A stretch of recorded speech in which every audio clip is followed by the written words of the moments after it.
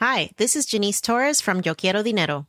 From a local business to a global corporation, partnering with Bank of America gives your operation access to exclusive digital tools, award-winning insights, and business solutions so powerful you'll make every move matter. Visit bankofamerica.com/banking for business to learn more. What would you like the power to do? Bank of America, N.A. Copyright 2024.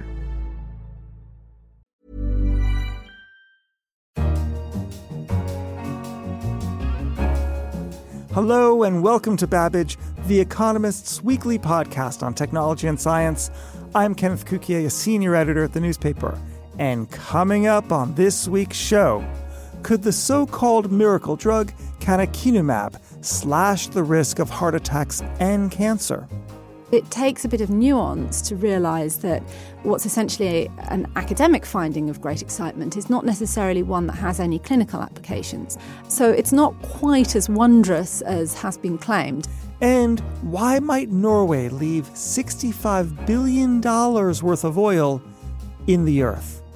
Lofoten is something that the Norwegians see as the crown jewel in a country that doesn't lack in natural beauty. But first, extreme weather. Hurricane Harvey continues to wreak havoc in Texas.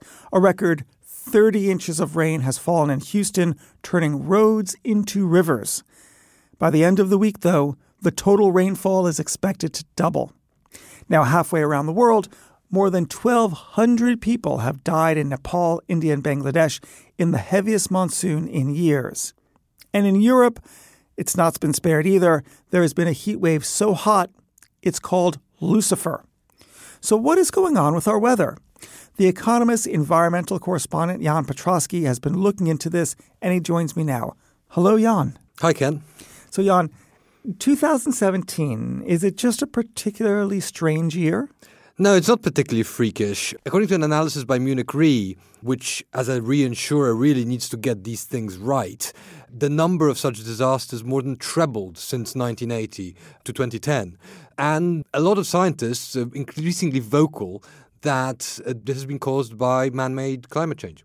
For a long time, scientists have been reluctant to attribute blame to climate change. What's changed now? Well, with hurricanes, they're still pretty reluctant because storms are just such complex phenomena. So when it comes to storms, the picture is somewhat hazy. However, there has been a lot of work on trying to attribute blame for events such as very heavy rainfall and heat waves. This began in 2003 with a suggestion by an Oxford professor, Miles Allen, who suggested that if the changing climate doubled the probability of an event occurring, that could, in effect, be interpreted as man-made climate change being responsible for half of that event, as it were.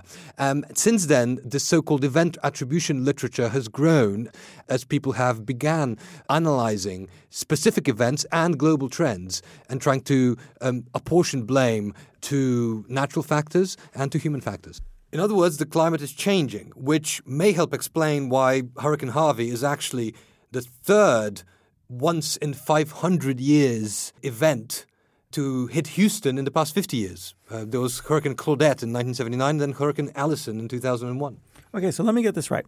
If we have a once in 500-year hurricane, and it's happened 3 times in the last 50 years alone, it's suggesting that our models are not quite right. So this seems like a real problem for us because engineers are building roads and bridges and dams, all based on models of what they expect the adverse weather conditions to be, but those models are wrong. Very possibly so. The problem with the models is that precisely that they assume that the climate is unchanging. That is almost certainly not true. The probability of these extreme events has risen with climate change, as the event attribution literature and simple counting of natural disasters seems to suggest. So we need to update these models. There is some resistance from the engineering community and often from their political taskmasters because some of these models, in order to be used as standards, they need to be approved by parliaments or congresses. Wait a minute. So what you're telling me is that if a standards body is going to change the models and the standards body's representatives are national representatives and a particular nation doesn't believe in climate change, then the models won't change and we'll be building infrastructure to the wrong specifications. That is not entirely inconceivable. That's outrageous. So, in fact, the effect of an America that doesn't accept climate change means that our physical infrastructure is less sturdy. It is a worry. I mean, certainly if the model suggests that your building should last for 100 years or should withstand a once in a 100 years event, and in fact it could only withstand a once in a 70-year event, that is probably a problem. But it need not be entirely devastating. I mean, it's not that suddenly our infrastructure is going to crumble in the next 5 or 6 years if we build it to the current specification. But there should be emphasis on trying as best we can to make sure that our models reflect the reality as it is changing and not assume that reality is static, which it certainly is not. So we have all of these terrible weather calamities around the world. Is this going to be the new normal? It probably is, and it could get worse because the frequency of these events has risen, but it hasn't stopped rising. So, in fact, in the next century, we should places like Houston and Mumbai should probably prepare for a number of 100-year floods. Jan, thank you for joining us. Thanks, Ken. Next up, new research suggests that a drug could cut the risk of a heart attack by 15%, and it can reduce cancer deaths by 50%. It has been trialed on 10,000 patients, and the so-called wonder drug is an anti-inflammatory injection called canakinumab. It could be, quote, the biggest breakthrough since statins, end quote, say the authors. But there are concerns regarding efficacy, side effects, and costs. And there have been concerns whether the findings have been hyped in the media. Natasha Loder is the Economist healthcare correspondent, and she joins me here now. Hello, Natasha. Hi, Ken. Natasha, first, can you give me an overview of what the scientists did and their findings? So for a long time, we've known that if you want to reduce your risks of heart attack, you need to keep your cholesterol levels low and take statins. But there's a missing bit of the story in that we've always known that inflammation also plays a role. So they took 10,000 people, all of whom are at high risk of heart attack, and they're all receiving what's called standard of care. So they're all on statins. But some of them got quarterly injections of this drug, Ilaris or canakinumab. And the sort of top-line result was that those who were taking 150 milligrams had a 15% reduction in risk of heart attacks and strokes. So this sounds like it's an incredible finding, and it changes what we should do. Well, yes and no. I mean, there's some caveats in there. One of them was that rate of infection increased. If you suppress the immune system by giving patients an anti-inflammatory drug, you're also reducing their ability to fight off infection. And so it's hardly surprising that if you suppress the immune system, that you will get more infections. And as a result, the patients on the study suffered more fatal infections. And so that means, kind of on average, there wasn't really a benefit of taking the drug. So it's not quite as wondrous as has been claimed. I think what's really interesting about the drug and what is fascinating about the drug is it actually proves that reducing inflammation of itself can have a benefit in heart disease. What you're basically saying is that it's an interesting academic finding, but in terms of putting it into clinical practice, we would want to be very cautious. But reading about this drug in the larger press, you would miss that. In fact, it seems like everyone is saying that this is going to be the new wonder drug and the new era of medicine. Why do you think that science and technology journalism has gotten it so bloody wrong?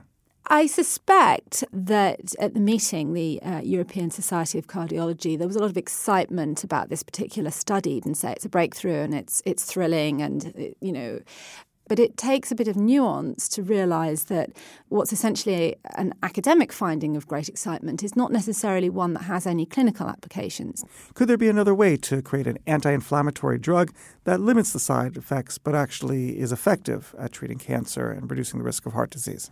That's definitely a possibility, but for most of us, the easiest solution is better diet and good amount of exercise. And I think that's definitely worth bearing in mind.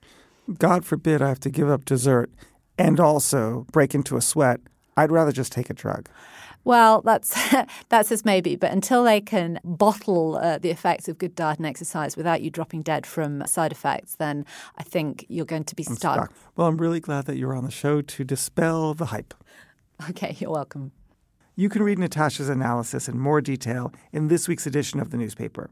Just go to economist.com or pick up a copy from your local newsagent. And if you'd like to subscribe, go to subscription.economist.com. Finally, we come to Norway, where a debate is raging. Should $65 billion of oil be extracted from an area of spectacular natural beauty?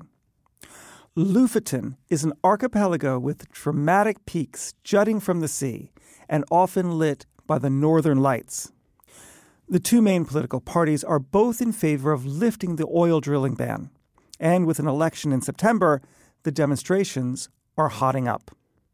But Matteo Favas, a contributor to The Economist, thinks that the moratorium will remain. Hello, Matteo. Hello, Ken. So tell me, why are both parties in favor of lifting the ban? So Norway has grown tremendously rich, exporting its oil. But Norway's oil production has been declining. It's about half of what it was 15 years ago. And the main reason for this is a lack of investment to find new fields. So they think that finding new fields, and especially in Lofoten, will help fill this gap. And I think Lofoten is especially good for this because a lot of the new fields are located quite far from the shore. A lot of them are in the Barents Sea, the Norwegian Sea. The fields that are close to Lofoten and around Lofoten are very close to the coast, so much easier to access. But there will be eyesores, and there's probably tourism involved. I think I can see the nature of the clash. The people don't want you to drill. There was a poll recently which was done about whether to start impact studies, which is the first step towards exploiting and drilling for oil. And about 45% I think were against, and just 30% were for. Lofoten is something that the Norwegians see as the crown jewel in a country that doesn't lack in natural beauty. So what would be the environmental consequences of drilling? They would be quite significant, and actually at two levels. The first level is the local and regional one. It so happens that the Lofoten is the warmest region in the whole of the Arctic cycle, which allows algae to develop in a big number near the islands, which in turn feeds a lot of fish. 70% of the fish that is caught in the Barents and the Norwegian Sea happens to use Lofoten as a breeding ground. And this in turn feeds a big population of marine mammals. And there are also a lot of birds. It is mainland Europe's biggest seabird colony. So the ecosystem is very significant, and Lofoten is an essential cog in this ecosystem. So that's the local aspect of it. Now at a broader level, Norwegians think that it is necessary that Norway leaves this oil in the ground to comply with the Paris Agreement that was signed last year.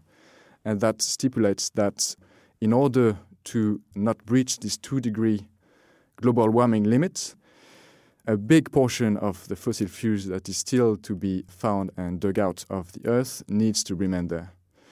Now, in your article, you lean towards the idea that the ban is going to remain. Why is that? Because looking at the latest polls and the way they've been evolving in recent weeks, it seems unlikely that the two main parties will be able to govern alone. They won't be able to form a majority government. And if they are to form a minority government, they won't find any allies that are capable of supporting a lift of the ban. Most of the small parties are in favor of keeping the ban, and they will have to compose with it, either as part of a coalition or by negotiating an agreement with the small party that will provide support, but in exchange for leaving the ban in place. So when are we going to find out what happens? In a few weeks' time, when the Norwegians go to the poll. That's really interesting. Thank you very much, Matteo.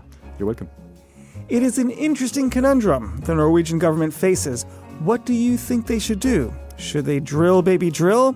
Or should they leave it in and invest the money they otherwise would have spent drilling in green technologies? Let us know. We're on Twitter at Economist Radio, and you can reach us via email at radio@economist.com. Sadly, that is it for this week's Babbage. I'm Kenneth Cukier, and in London, this is The Economist.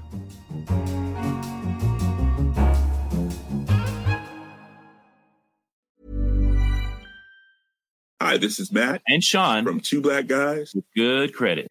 From a local business to a global corporation, Partnering with Bank of America gives your operation access to exclusive digital tools, award-winning insights, and business solutions so powerful you'll make every move matter. Visit bankofamerica.com/banking for business to learn more. What would you like the power to do? Bank of America, N.A., copyright 2024.